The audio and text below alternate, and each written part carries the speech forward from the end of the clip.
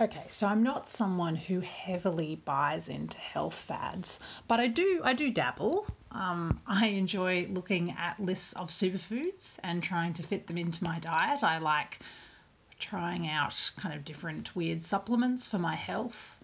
I'm using one at the moment, in fact. Please don't laugh at me, which is called Glow Inner Beauty Essential. It tastes nice, at least, even if it's doing nothing. I've also been very influenced by all the people I've seen stand up paddleboarding and kayaking during lockdown. I'm hoping I can rent a paddleboard one weekend soon.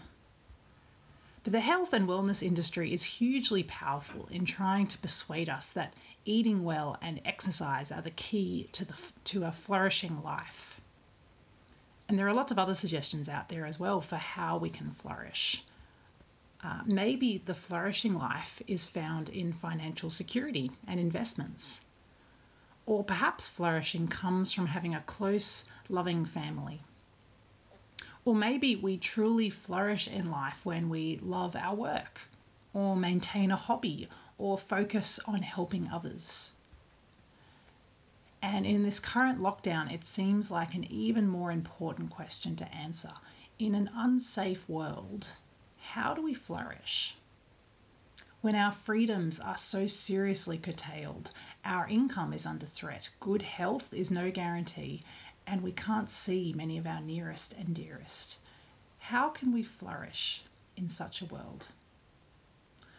Of course, for some of us, it hasn't taken a global pandemic to teach us that the world is unsafe.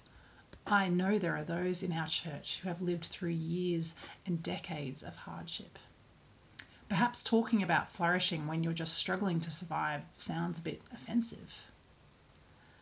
But flourishing is also a profoundly biblical concept. God's intention for his creation is that it flourishes. You might have heard the Hebrew word shalom before. It means peace. But not just the end of hostility, like world peace. Shalom in the Bible is much bigger than this. God created a world of shalom, a world of flourishing and wholeness, with all things, all creatures perfectly joined together in justice, fulfillment, and delight with one another and with God. The reason we long so desperately for flourishing is because that's the way things ought to be. But humanity tore the shalom apart when we turned away from God's good plans. Our sin introduced chaos and destruction and withering where there was flourishing. God is still at work to bring all creation back into this state of shalom, which he's done through Jesus' life, death, and resurrection, and which he'll complete at Jesus' return. So God's intention for his people is that we flourish here and now, not just in the future when Christ comes back. And this flourishing is a reality of joy and wholeness with God at the centre. So how do we experience this life of flourishing in an unsafe world? Well, we're going to turn to Psalm 16 to see what God says about the flourishing life. Psalms is often called the hymn book of Israel, a book that contains songs of praise and thanksgiving to God, but also songs of lament, of questioning and even cursing against God's enemies. The book of Psalms gives words to us as God's people for all the experiences of life. We're invited to adopt these words, to speak them as our own and live them out. Psalm 16 is a poem or song addressed to God and his people.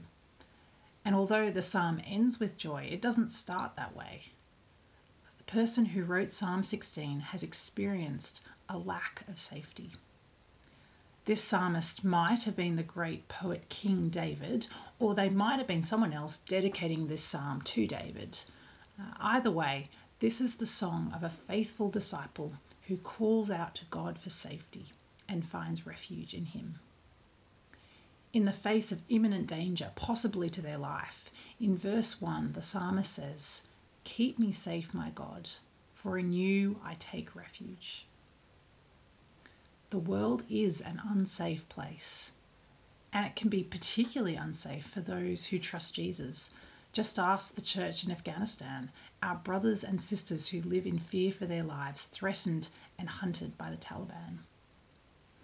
But more than just struggling to survive in an unsafe world, this psalm claims that we can flourish, that we can experience the joy of life with God.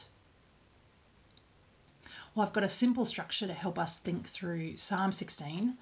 Firstly, the psalmist warns us to avoid the withering life, and then the psalmist invites us to share in the flourishing life. So verses 2 to 4, the psalmist warns us to avoid the withering life. So bear with me as I get a bit technical for a second, but the meaning of these verses is argued about by scholars. But more recently, the majority are leaning towards a meaning that's a bit different to the NIV translation we've been looking at. This has just happened as we've gained more information about these ancient sources. So I'm not in any way encouraging us to start distrusting our Bibles, because most parts of the Bible don't have this level of disagreement about them. And how we translate these few verses in no way impacts on our picture of God or our assurance of salvation. It's really a literary issue more than anything.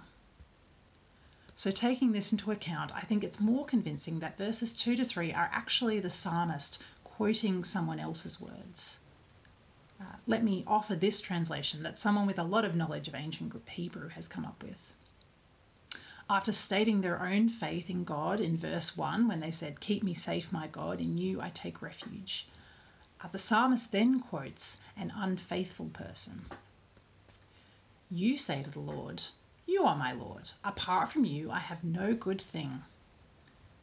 But you also say to the holy ones who are in the land, 'They are the noble ones, in whom is all my delight.'"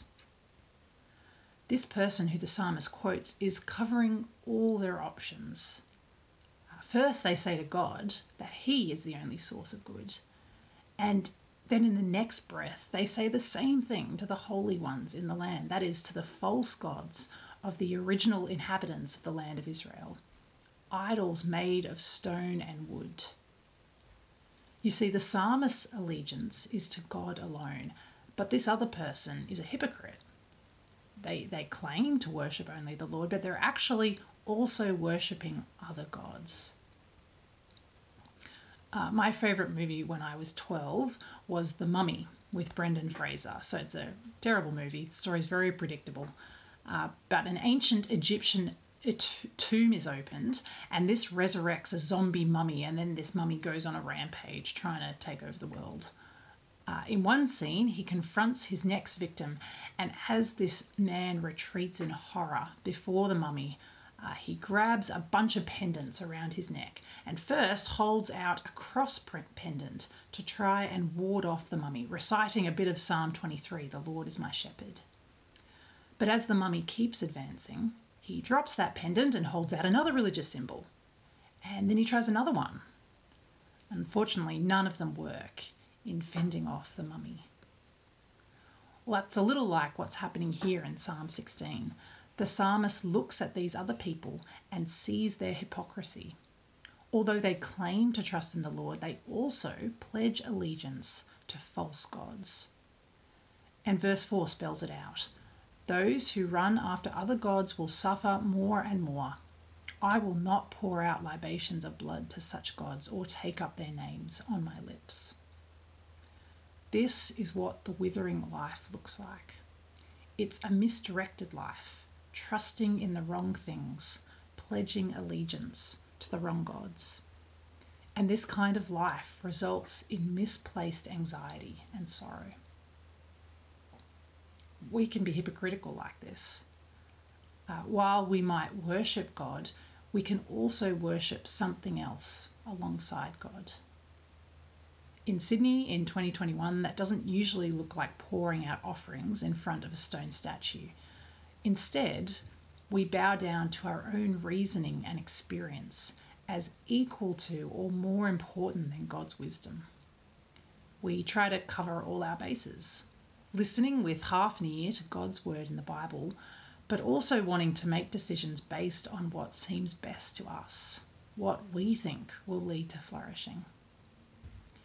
But this kind of split loyalty actually leads to withering. In contrast, the psalmist declares that they won't follow this misdirected life, but will remain faithful to God alone. And this leads to the second part of the psalm, in which the psalmist invites us to share in the flourishing life.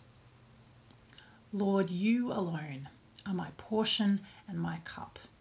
You make my lot secure.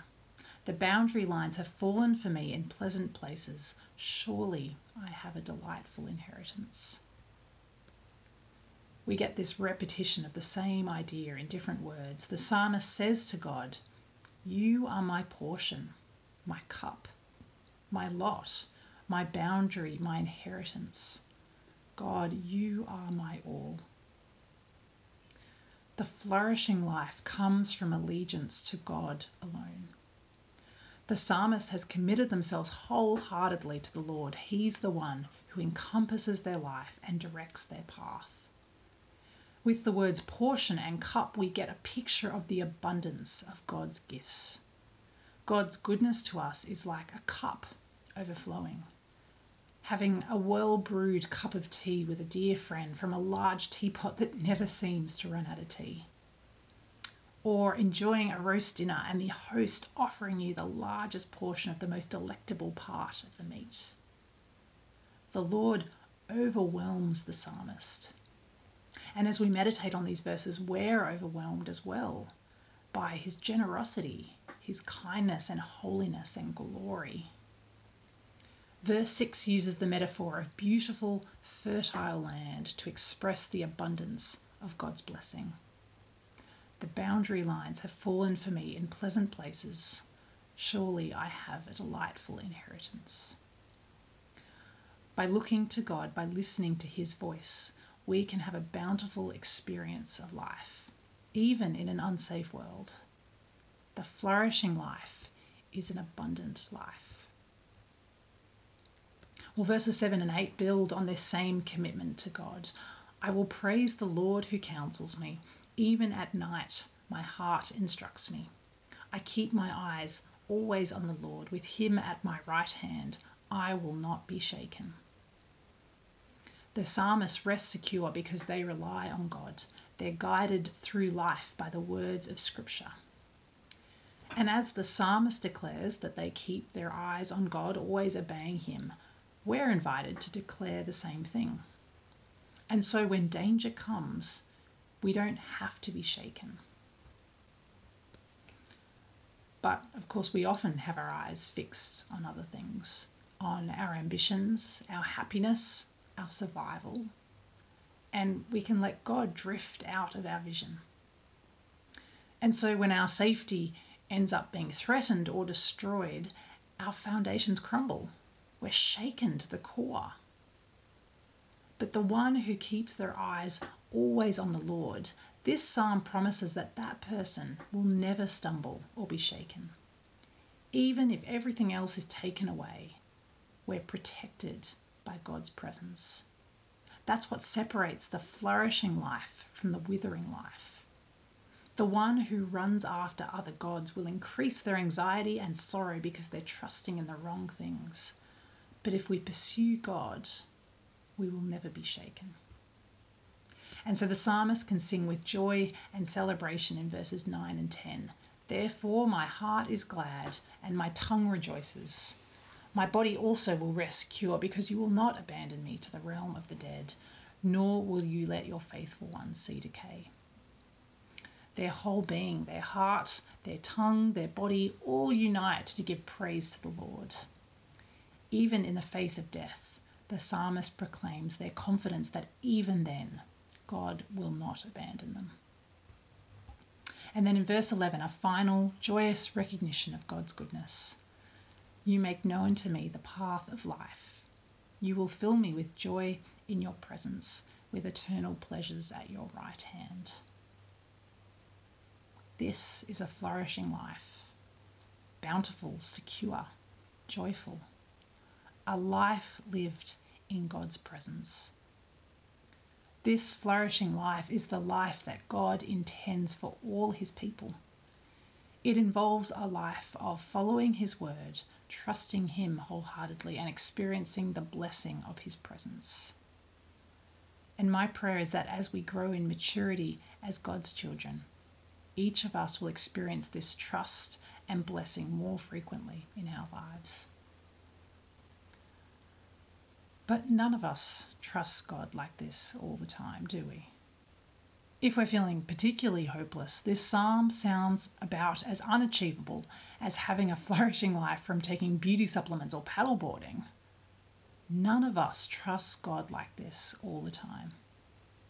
And the world is unsafe. We are shaken by the events in our lives. Well, the New Testament's use of this psalm can help us.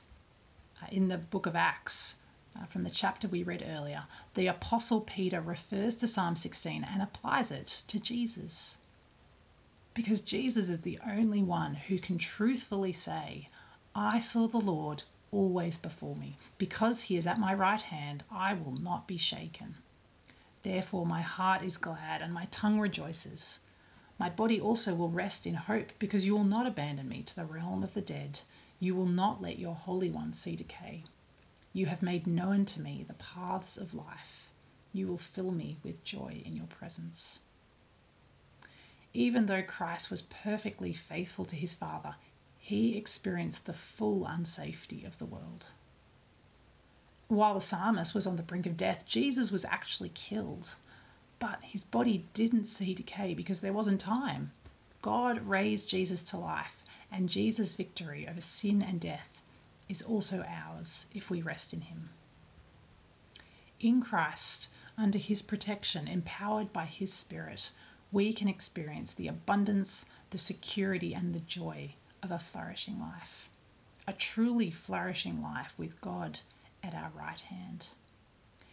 Even when we go through suffering, anxiety, disappointment, and grief, we can flourish because we know the one who will end suffering and who has defeated death.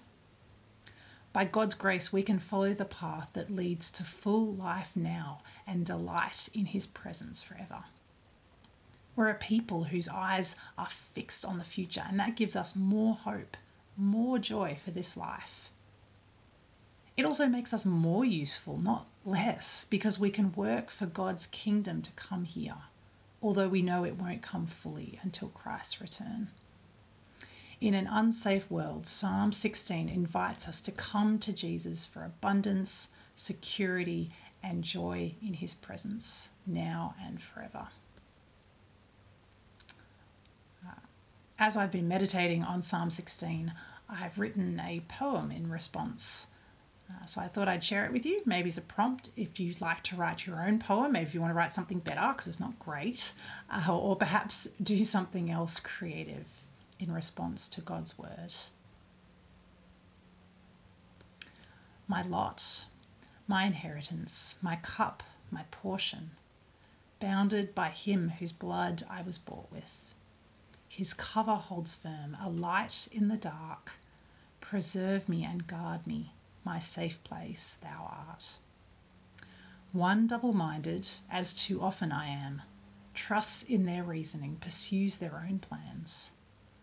I want to be faithful, single-focused on you, and then I'm unstuck by traffic, a bad mood. How do I flourish? Is it what I achieve? Education, a family, long life and ease.